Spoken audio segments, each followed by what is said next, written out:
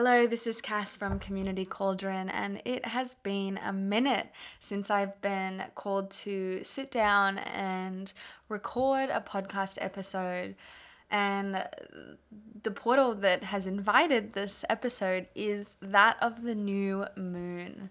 The new moon in the sign of Aquarius. And new moons are part of a beautiful dance that the moon is doing every month. And this is a time where the sun and the moon are together in the sky. The sun is in the sign of Aquarius, the moon is in the sign of Aquarius, and they are both sitting at the exact same degree point at the time of the new moon. So this is a very powerful portal, because if we think about the sun and the moon as these two key figures in the lives of us humans here on Earth, these are the planetary / celestial energies that we call the luminaries. And this is because they are the two lights that we follow and we can see consistently here from Earth. So when we're in the portal of the new moon, this is the time where there is maximum closeness between these two. They are close enough to hold each other's hands. They are close enough to whisper in each other's ears. They are conjunct in the chart. That means they are together. Now, when we're in a full moon, the opposite is true. This is instead a time that comes 2 weeks later, and this is a time on that cycle where these luminaries, these lights, are at maximum distance from each other. And so when things are at maximum distance on a circle, like the wheel of the year, like the wheel of the zodiacal chart, we can call that an opposition. And this is the point of maximum distance and maximum tension. This is a really dynamic energy in which we are having this opposing forces that we're being asked to actually come into resolution with. And so these are just 2 points, 2 phases of the moon cycle, but they're 2 important and really visible ones, right? When the moon is full, once upon a time, it actually illuminated the night enough for us to gather, for us to collect ourselves and each other and light a fire and dance and sing and feast and celebrate and release under that new moon energy. Under that full moon energy.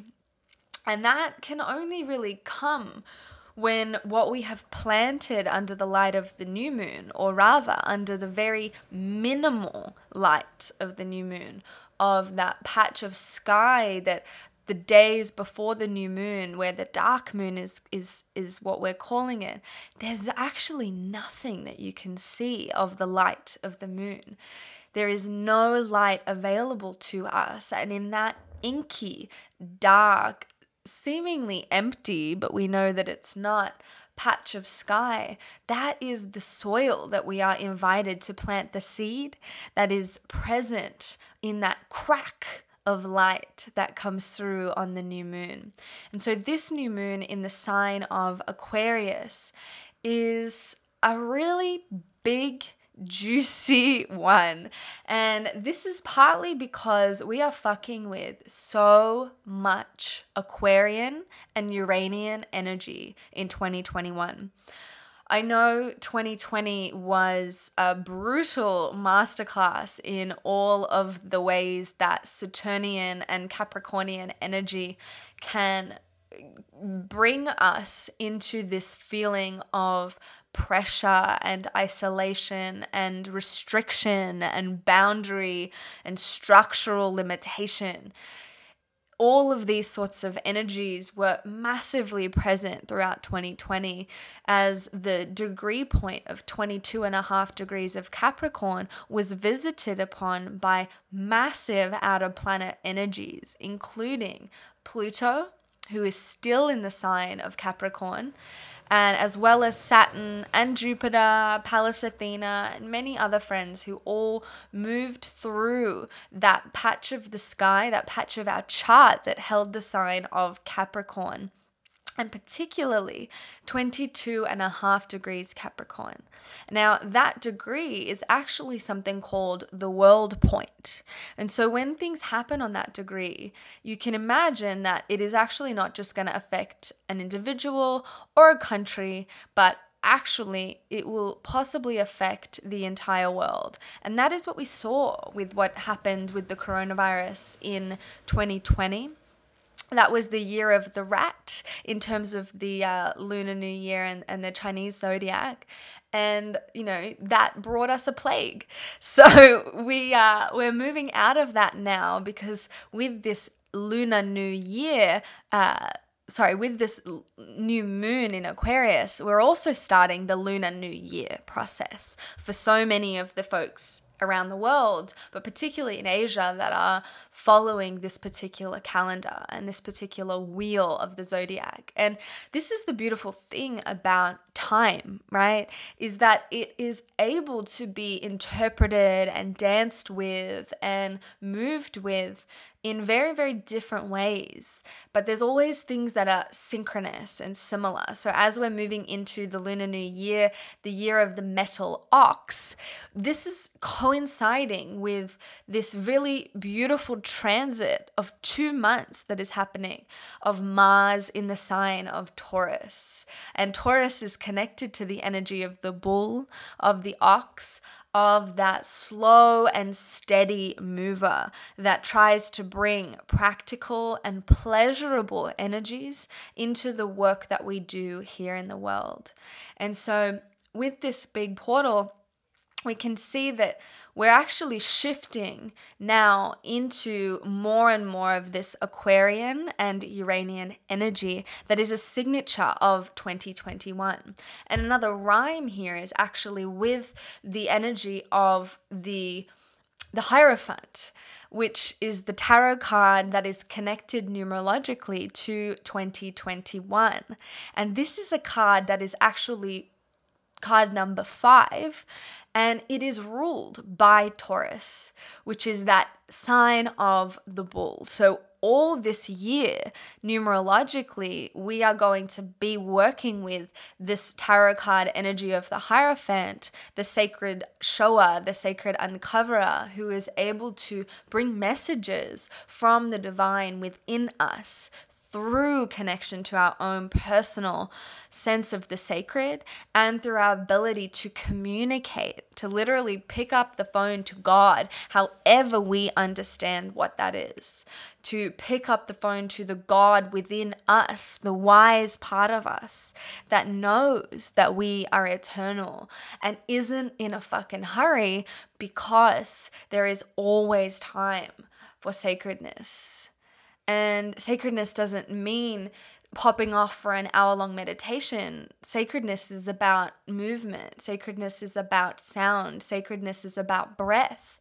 Sacredness is about truth, about love, about so many things that are around us and available to us with our attention and our intention at any time, and that don't require us to leave our physical bodies or our everyday life in order to be more spiritual or more connected to that higher energy that permeates every single thing here on earth and in that fucking cosmos. That cosmos that is a reflection of our psyche, of our soul. And so I love that we have this beautiful energy of Taurus coming through with this Lunar New Year, with the metal ox, and also with this Mars in Taurus energy that is happening at the moment. But coming back around to the energy of the shift between 2020, which was actually a 4-year when you add up the digits. So that was an Emperor year, which in my practice I work with as the empowerer. And that's an energy that is connected to the sign of Aries. But in this energy, I actually want to speak a little to the way that we're shifting out of that Emperor, Empowerer energy, and also the energy of Saturn and Capricorn that was so prevalent last year, and what it is to shift into a different expression of Saturnian energy, which is the Aquarian. So we actually have something quite interesting and beautiful that's happening, which is this Passover between the Saturnian energy and the Uranian energy, between the Capricornian energy and the Aquarian energy. And these are next to each other in the wheel of the zodiac, in the wheel of the year as I work with it. Capricorn is traditionally connected to Saturn and the 10th house.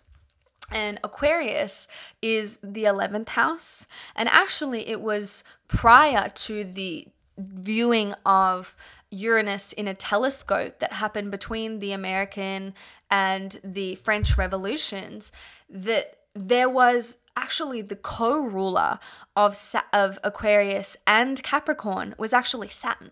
So even though we're moving from a Capricornian to an Aquarian focus this year, and more broadly as we go on through the next several hundred years, we're moving even more into Aquarian energy. This is energy that has a traditional connection to and rulership of Saturn, but in that revolutionary period, we saw that there was this quote unquote discovery of this new planet. And often when new planets and other celestial bodies emerge as part of the story, it signals that there is something about the consciousness of the collective that's ready to be considered and given more expression. So when this revolutionary energy of the French and the American revolutions were going on, this was a time where we really were having a struggle of the individual to be able to actually live a life that was valuable and affirming and personal in these ways, when there was this rule of the collective, when there was this empire that was often connected to the divine right of kings. And this was a time where we had this intention being spouted of, for example, in the French Revolution, we wanted equality, fraternity, and liberty, right? And these were the catch cries. And yet, in the process of seeking out all of that, something peculiar happens wherein we might become the very thing that we were fighting against. So there was a fucking bloodbath in the French Revolution in the name of the poor and the peasants. But actually, what can end up happening is with all of that Uranian energy, there can be this charge, right? And this charge is connected to the electrical impulses of both Aquarius and Uranus. So when we're coming back to this idea of the traditional ruler of Aquarius being Saturn, as well as Capricorn, we can start to sort of feel the shift between the earthiness of Saturn and Capricorn, and this more kind of electrical air of Aquarius and Uranus. So unlike the other air signs, you can really connect the energy of Aquarius and Uranus more than any other to this electrical impulse.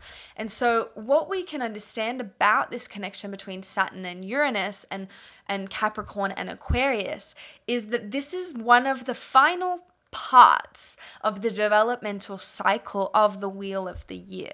So we go with Aries in the first house, Taurus in the second house, Gemini in the third house, on and on with that natural chart wheel.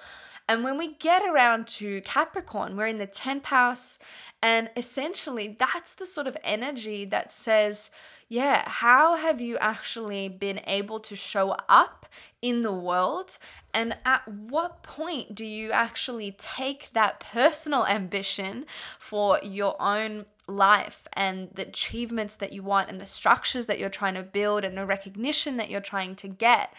And how can we take all the benefits of everything that we have managed to achieve in this world in that 10th house way, and then really look and say, wow, this is meaningless, like my job title, my salary, my acclaim, my awards, whatever it is, right? The reputation, your influence, all of it is nothing.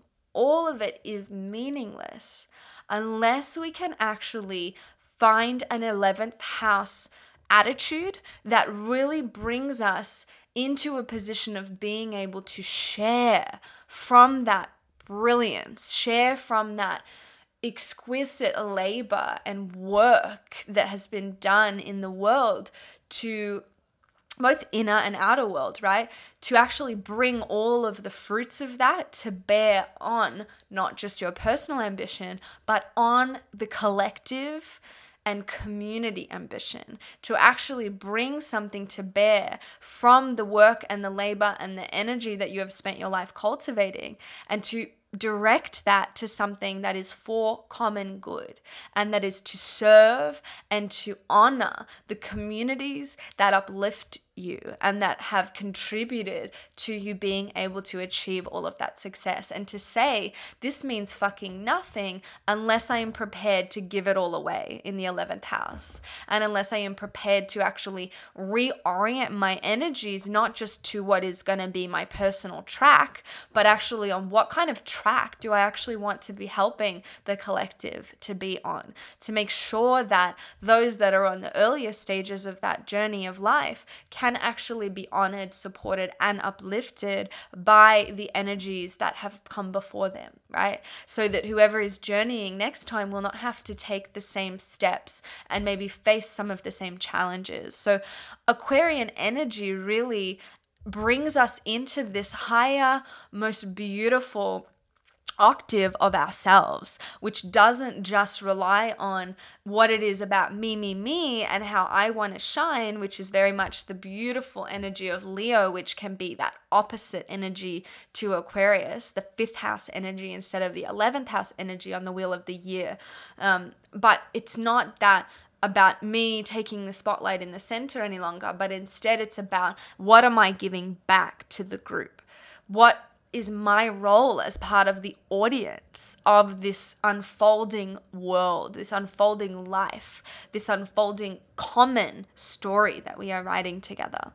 And so Aquarian energy and Saturnian, Capricornian energy is this preparatory work that we do in the later stages of the chart.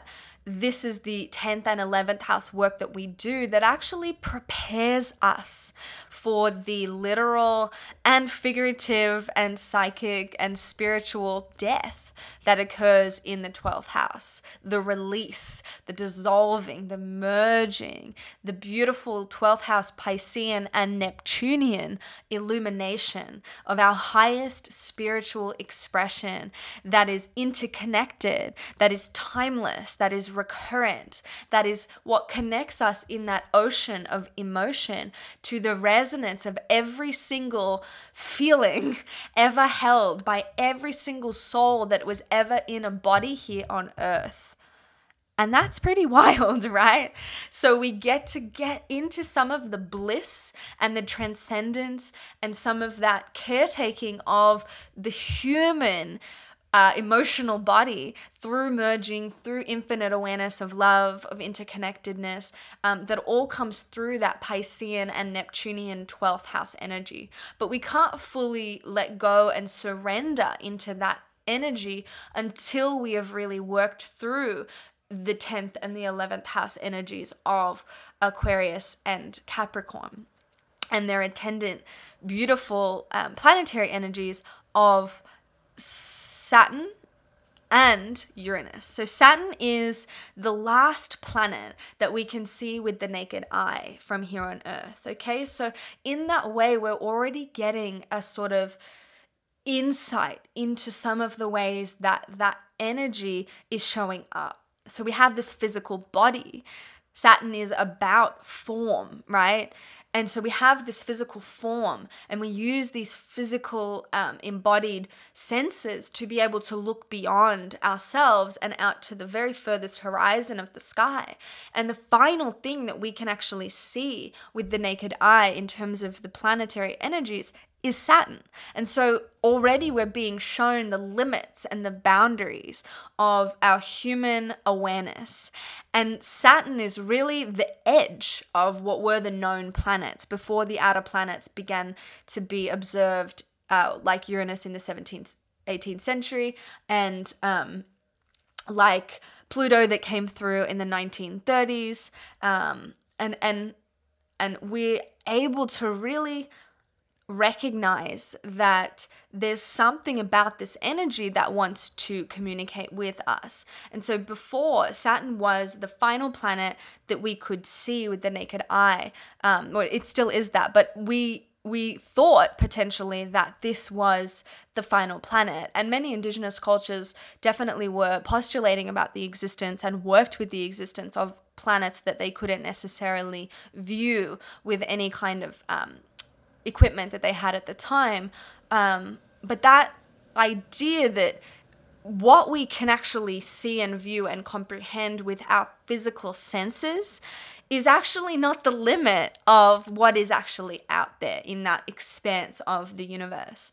And although we might have come with this sense of, yep, that's the end of the line, it doesn't mean that that's actually the case. And so in this way, we can recognize that one of the lessons of Saturn and Capricorn is to really know that while our physical body is so beautiful and the boundaries and limitations that it has are so worthy of being honored, that one of the ways we honor them is by recognizing that just because we can't sense something with our physical senses at a particular time, it doesn't mean that what lies beyond our sensory experience physically does not exist.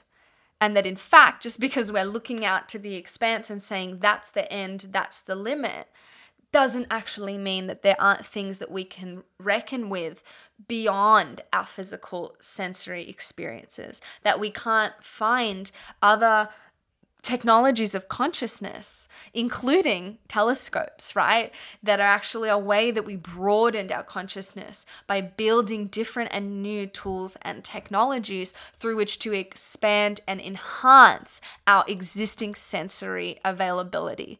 So this is something that feels important to talk about as we're shifting from this hyper-Saturnian energy into some of the Uranian energy, because Uranus energy, as I've already said, is so electrical and so powerful. Like I said, that when it was identified in the sky, you had this sudden shift wherein, well, before that, we had this orthodoxy, we had this tradition, and that very much connects to Saturn and Capricorn.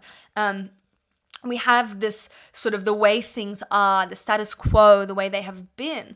And with this viewing of Uranus in this telescope, all of a sudden, which is such a Uranus phrase, all of a sudden, everything changed, right?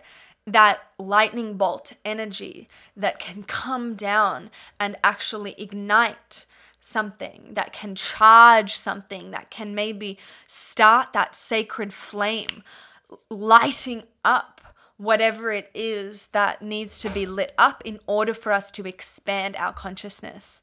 Now, we can just use our common sense and awareness to sort of say like, yeah, electrical energy is amazing. We are electrical beings. Electrical energy keeps us alive. It keeps our heart pumping. Our connection to the electromagnetic field of the sun and all of the other energies out there is so much a part of the connection that we actually are always in with nature. Electricity changed the world, right? When we were able to harness electricity and actually use that charge to power things, we were able to ignite this industrial age and now this technological age that has brought the ability, for example, to continue to communicate beyond this physical isolation and separation that many of us were experiencing all over the world because of the pandemic and the impacts that has on everybody and their ability to move freely without restriction. And so how do we actually keep that freedom and connection during this Saturnian time of needing to be kind of more isolated and restricted than probably ever in our lives, that we actually can use that electricity and that technology to continue to have some freedom of communication.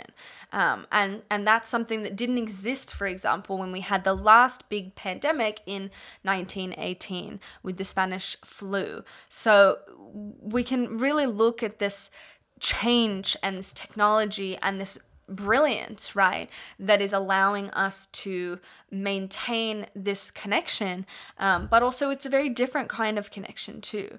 And when we look around again at this electrical energy in our lives, we can really bring some awareness to the fact that we can't just hold electricity, right?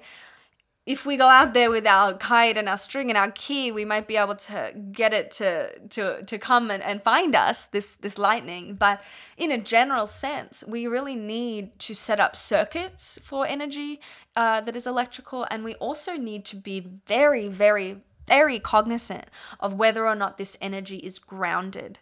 Okay, and that is pretty much the connection between Saturn and Uranus, and the crisis of form that Saturn has the capacity to be disrupted by the electrical charge, the lightning bolt genius energy of Uranus, but that without the appropriate grounding in that container of form here on Earth, whether it's our body or the electrical circuit in our wall, like the socket, you know, you've got to have that pin, that plug grounding.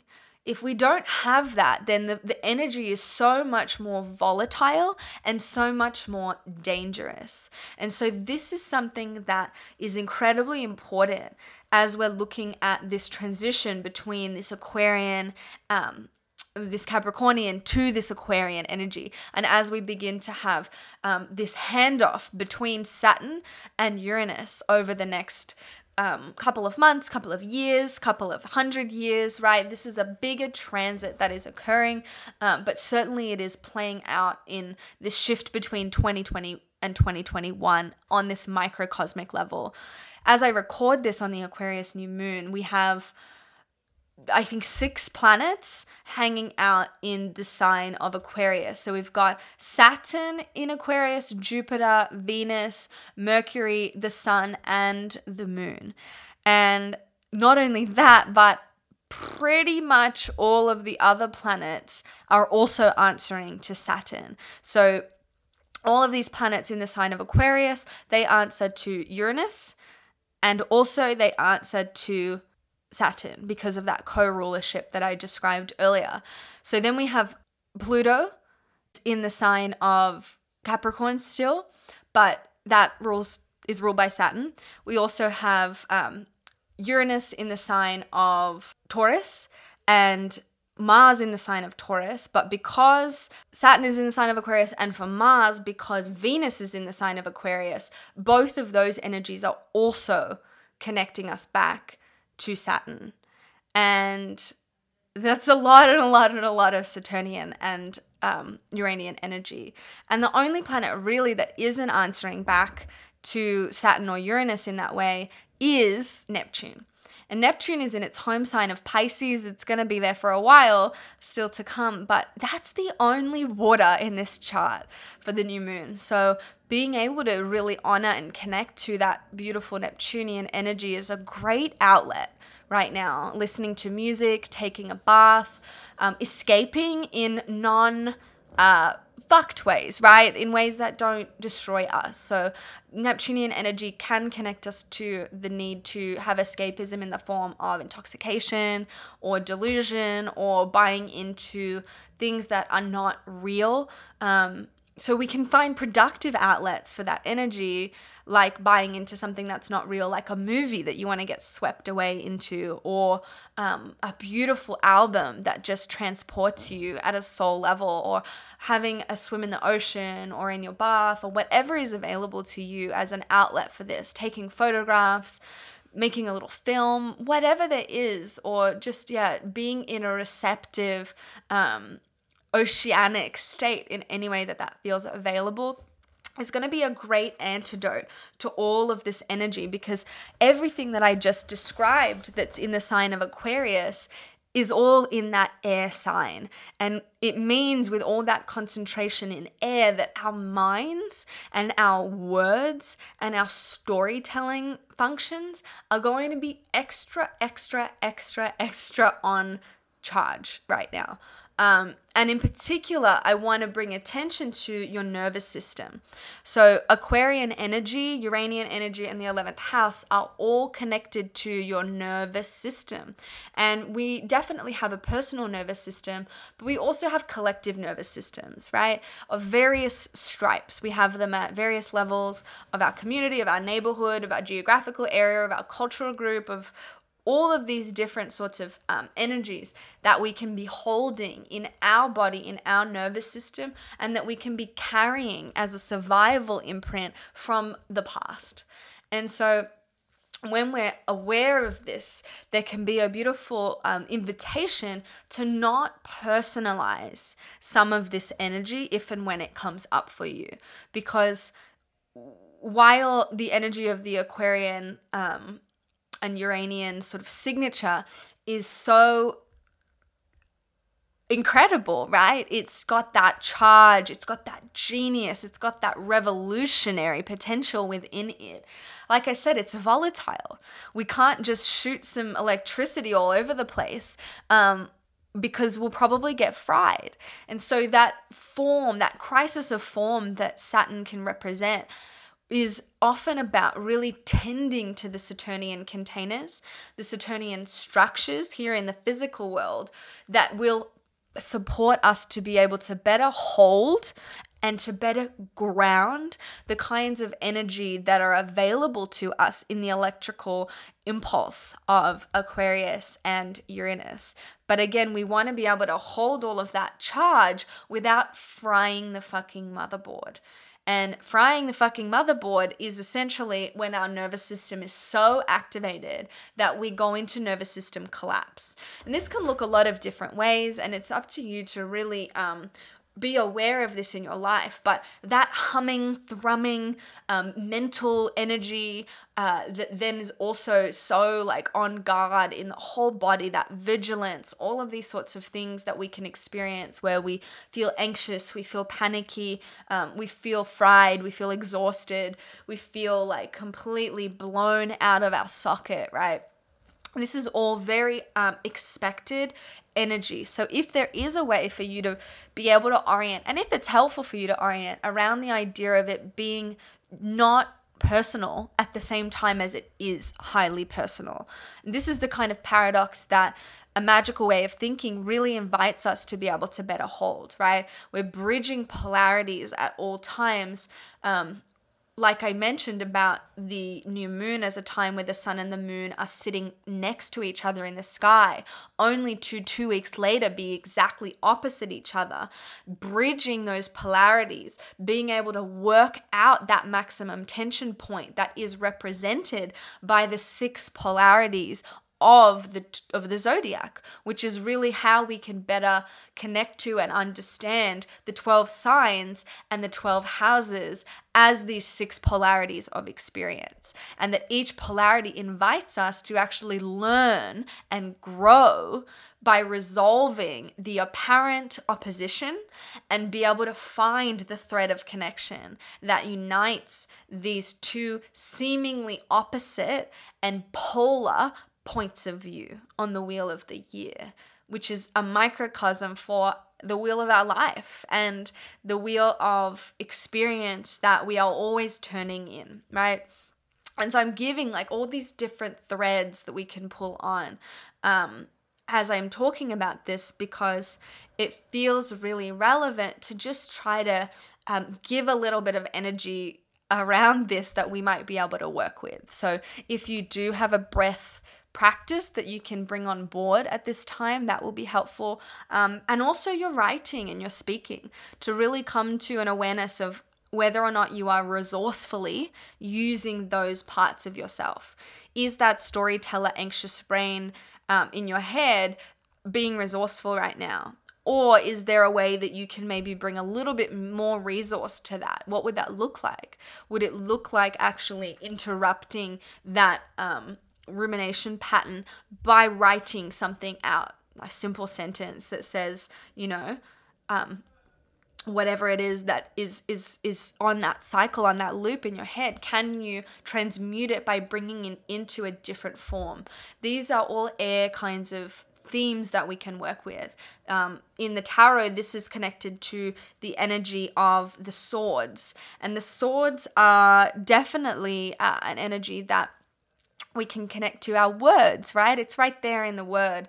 Sword is word. And so in this way, we can really come to an awareness of the words, the language, the stories, the ways in which we are using our voice internally or externally to share the messages with ourselves and with the world about what it is that we are here for, and what we are honoring, and what we are inviting in, and what we are actually saying sorry, but no, because the sword as a symbol is about discernment, right? It is about certainly the ways that our brain and our minds can get so on that frequency that can be so challenging.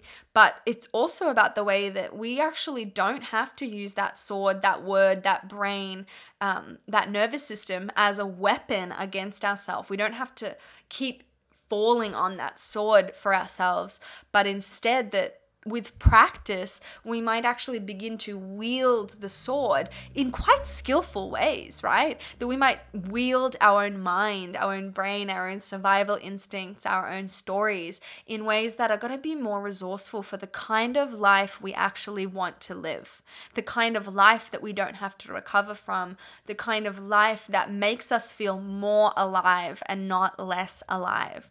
And so, a sword is one thing that if we're not skilled with it just yet, we can probably hurt ourselves or other people. So as we begin to come into that practice with that sword and come into that more skillful relationship with the sword that we always hold, whether it's with our pen or with our mind, that we can actually use that sword as a sword of discernment. We can use it to cut away fucking bullshit, and we can use it to pierce through with truth, right? That sword can actually be a sword of truth that connects us to our most incredible self and what it is that we are actually here to share with the world, right? And then we can do that in a way that is practical and pleasurable in that beautiful Taurian sense that I've already mentioned, with this metal ox year that is beginning, with the Mars in Taurus transit that is ongoing, and also with this being a Hierophant year. Now, the Hierophant in my practice, I really work with that energy as bridging the heart and the head. What is between those two places is the mouth, right? And Taurus energy connects us to the mouth and the throat and the jaw. And so this is where we actually take things in, and it's also where we get things out. So we use our sacred voice, our messages, our connection to what is sacred within us and here on this earth to be able to share the messages that only we are able to share, to use that sword as this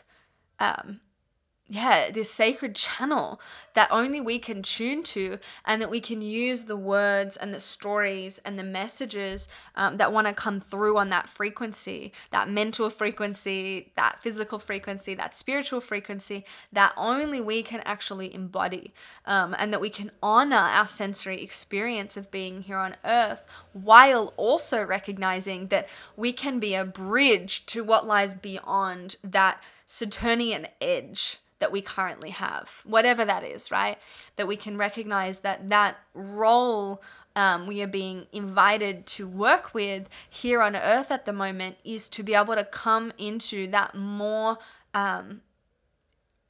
in flight version of our lives. We've been pretty grounded with all of that Saturnian energy through 2020, and with literally 6 and many of the most powerful planets hanging out in the sign of Aquarius, we are really being given very clear guidance that we are able to actually lift off, that we can take flight, that, you know, in that process that we went through last year of going into our cocoons as caterpillars and actually being contained in that Saturnian form of that cocoon, of that womb, of that egg, of that home that we might have been living in, whatever it was, that crisis of form that occurred in all that Saturnian and Capricornian energy is now actually has gone through some of that intense alchemical process. Like Pluto is still in the sign of Capricorn, so this is ongoing, but that metamorphosis, that we are actually on the other side of the cocoon now, that we are actually releasing that cocoon, and that maybe we're not in full flight as a butterfly yet because we have to probably let our wings dry and maybe have a few test flights first, but that we are definitely no longer in a form, in a way of being individually or as a collective, that is going to involve us only hanging out on the leaf or on the tree or on the branch, you know, or on the earth. That instead we are actually sooner or later going to be coming into a greater awareness of our flight, of our reach, of all the places that we can get to, and that there might be really sudden and unexpected ways, like that lightning bolt that comes out of nowhere oftentimes, and makes something alive that wasn't alive before, on fire that wasn't on fire before, charged up that wasn't charged before. But that the way we can really do this is by tending to the physical body in the here and now. And so I want to kind of finish up by talking about Chiron, because Chiron is an energy that I work with primarily, I would say.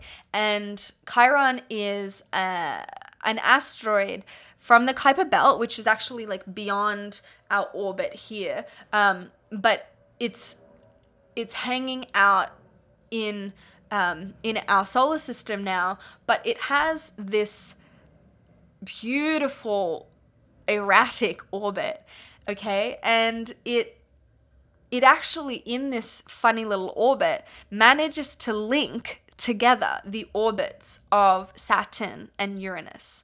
And so in this way, it is able to be considered a bridge, a bridge between the inner and the outer planets, and a bridge between our sort of local and our cosmic kind of connection, that we are actually invited to bridge the parts of ourselves that are identified in that way of, as I described, like the 10th house, like what are we here to achieve personally? What are our dreams and ambitions and all of that?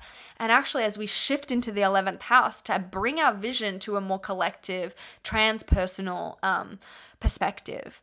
And Chiron is a healing asteroid, right? It is represented by the key, and it's a healing key. And again, that links together Saturn and Uranus's orbits. And so it can really be seen and used and worked with as a really sacred key that we can work with in our embodied life, in the everyday and in the here and now, because this is really connected to the energy of the 6th house and also the energy of Virgo.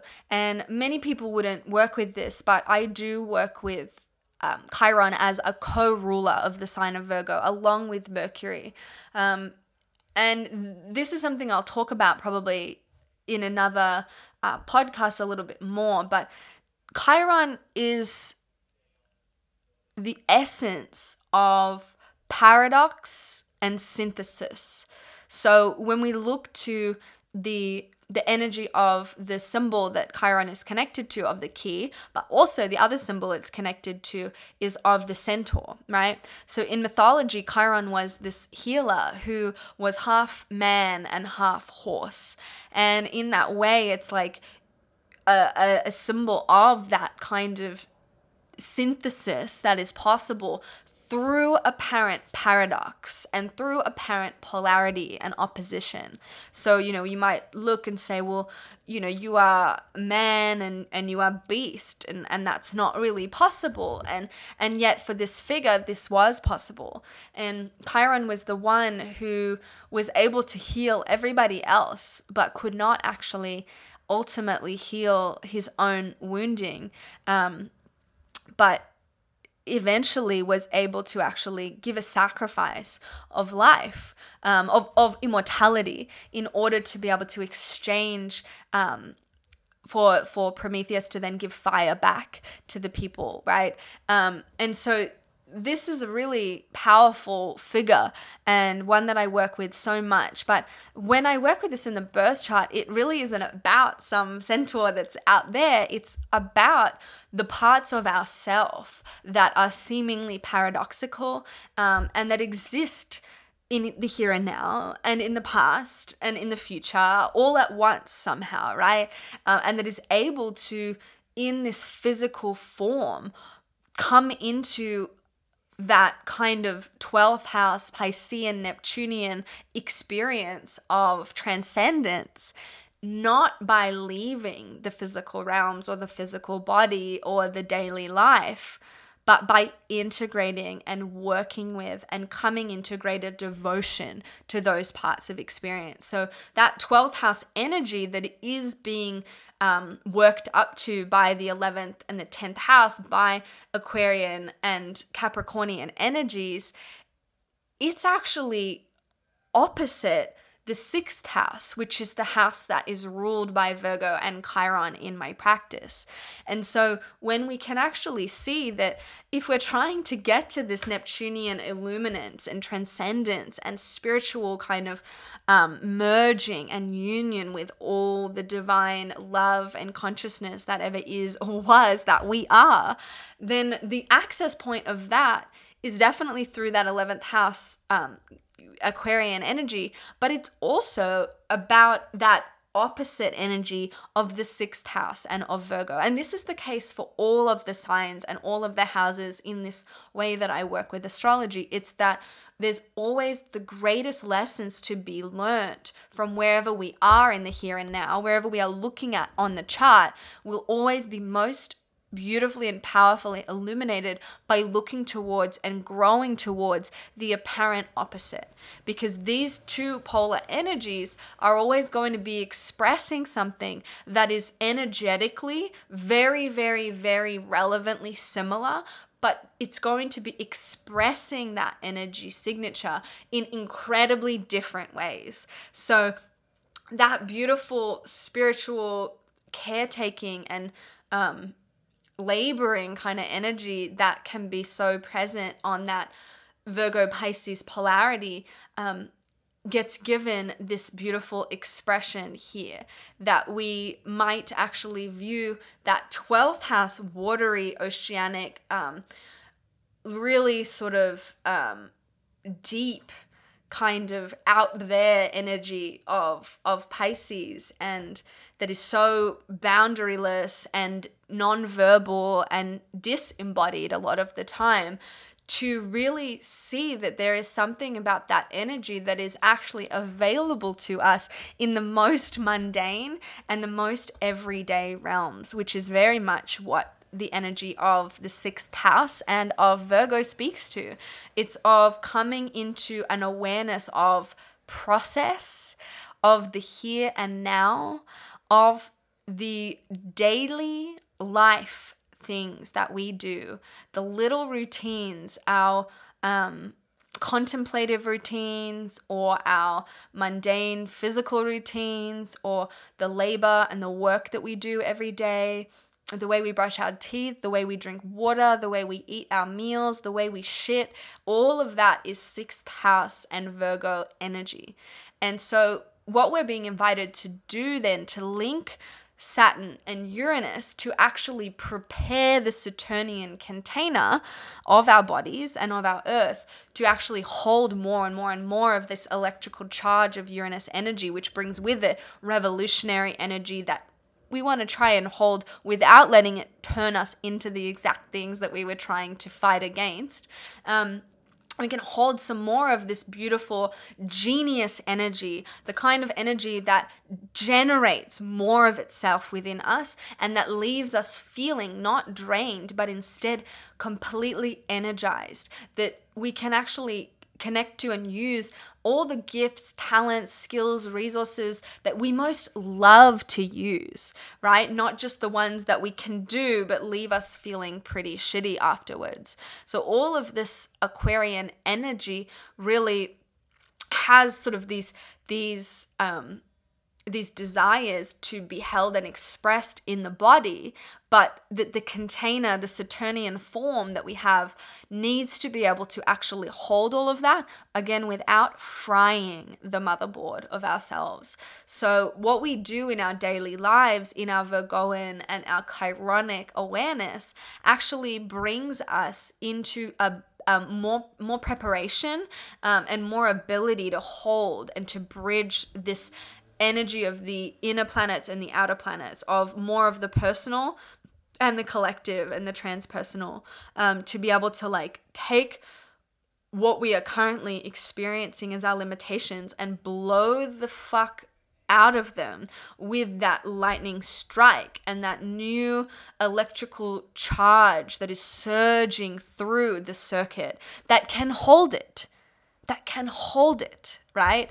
And so when I take a shit every day, or when I brush my teeth every day, or when I drink my water every day, or when I go to work and labor in the world every day in these external ways, or when I sweep my floor, or when I say good morning to my pets, these are all ways that I can actually shore up and strengthen the container of that Saturn body, of this world that we are, and the kinds of systems and structures we would build collectively as well, that they might hold more of us in our alive, activated, and genius selves, so that we can actually face all of the things that we need to face going forward, right? And there's a lot of them.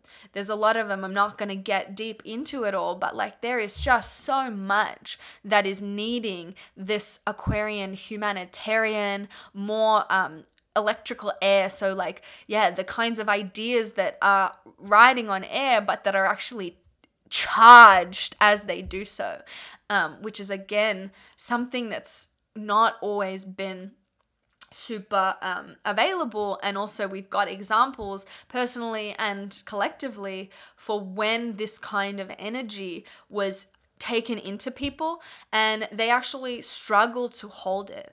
The energy of Uranus and Aquarius kind of stuff peaks for us with our Uranus return at the age of 84, if we live that long. But, you know, around 42, give or take a few years, is usually the time when we have our Uranus opposition. And this is the maximum tension point of that transit, of that experience of reckoning with the orbit of Uranus in our lifetime. And this is a time where many people have what we call midlife crises, right? Where they begin, you know, to sort of have these sudden changes, these really like odd decisions to buy a sports car, to get free, right? Because that's the freedom energy, the freedom impulse, to be free of Saturnian form, to throw off the chains, to get our sports car, to, you know, these are the tropes, but they are so because this is a time of crisis wherein we're starting to receive much of this electrical energy into our bodies and our souls, but we maybe don't have the skills, the resource, and the shoring up in that actual container, in that form, to be able to hold all of that without letting it fry the motherboard. And that's kind of what happens. People might have health crises, they might have relationship crises, they might have crises of faith or work, whatever it is. It'll depend on where the person's experiencing that, in which house, and what else is going on in their chart. But this is definitely an energy that we can kind of look to the world to see examples of this. Yeah, where somebody flees, they have to get free, they have to quit their job suddenly, they have to make some kind of change, and that there's some impulse that feels like it's charging them beyond their ordinary awareness, right? And oftentimes during this time, we're doing the preparation work for our Chiron return, which can happen around 50-51 for a lot of people. Again, the orbit is unusual, so it's not the same for everybody. But that's the next portal that happens. And then the portal after that is the second Saturn return, which will happen 57, 58, 59, 60, that kind of age. So we really are invited to make better use of this kind of energy.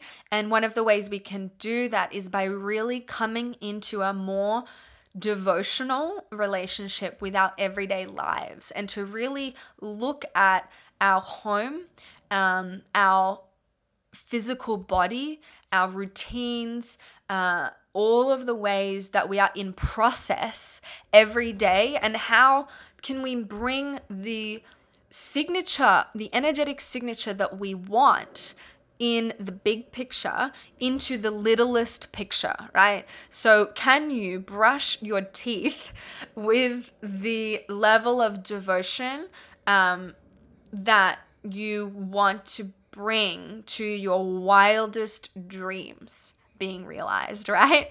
And you can play with this, find ways that work. But for example, I will bring a blessing to every water that I drink, or if I have a shower, right? It's bringing devotion to this elementalness of us, right? If I light a candle every time I engage with that flame, or even when I turn the gas stove on, it's like igniting something. It's honoring and thanking that fire.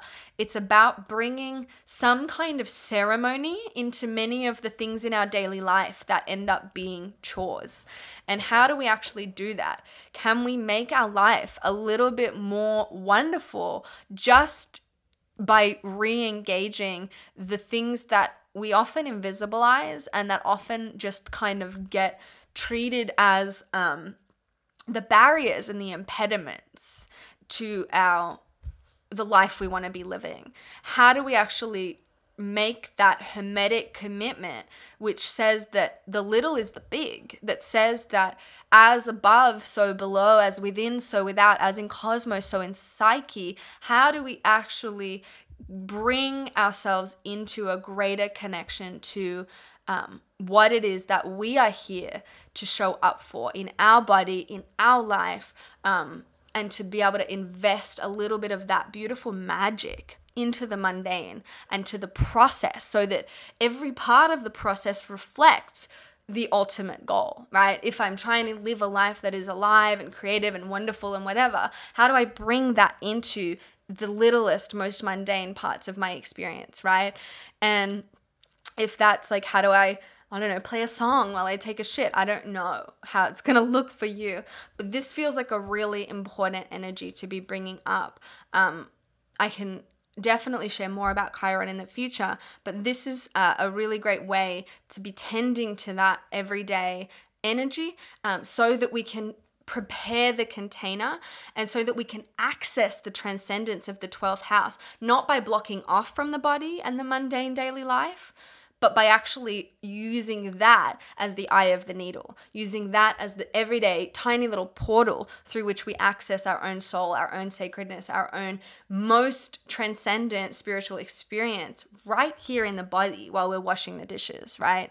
To be able to come into that here and that now in this body in ways that, maybe we've never really been able to before, but that have the quality that we're trying to bring out there in the big wide world and to our broader dreams, visions, goals, aspirations, all of that good 11th house stuff that we then get to experience transcendence through, but also that we're not alienating the body. We're allowing ourselves to come into a greater sense that we might be able to bend without breaking, and that we might be able to hold this incredible charge of electricity that is here for us in this time without allowing it to fry us beyond all recognition. So that's something we're all working on every single day, and I'm absolutely not past that myself. So I'll invite you to have some awareness of this, and thank you so much for listening to this episode. And I'm so excited to hopefully get some more episodes recorded as we go through and to find the joy in that again. Have a happy new year. If you are celebrating, this is the Lunar New Year. Otherwise, have a happy new moon, and be well as best you can. Stay safe, and find some magic today if you can. Lots of love.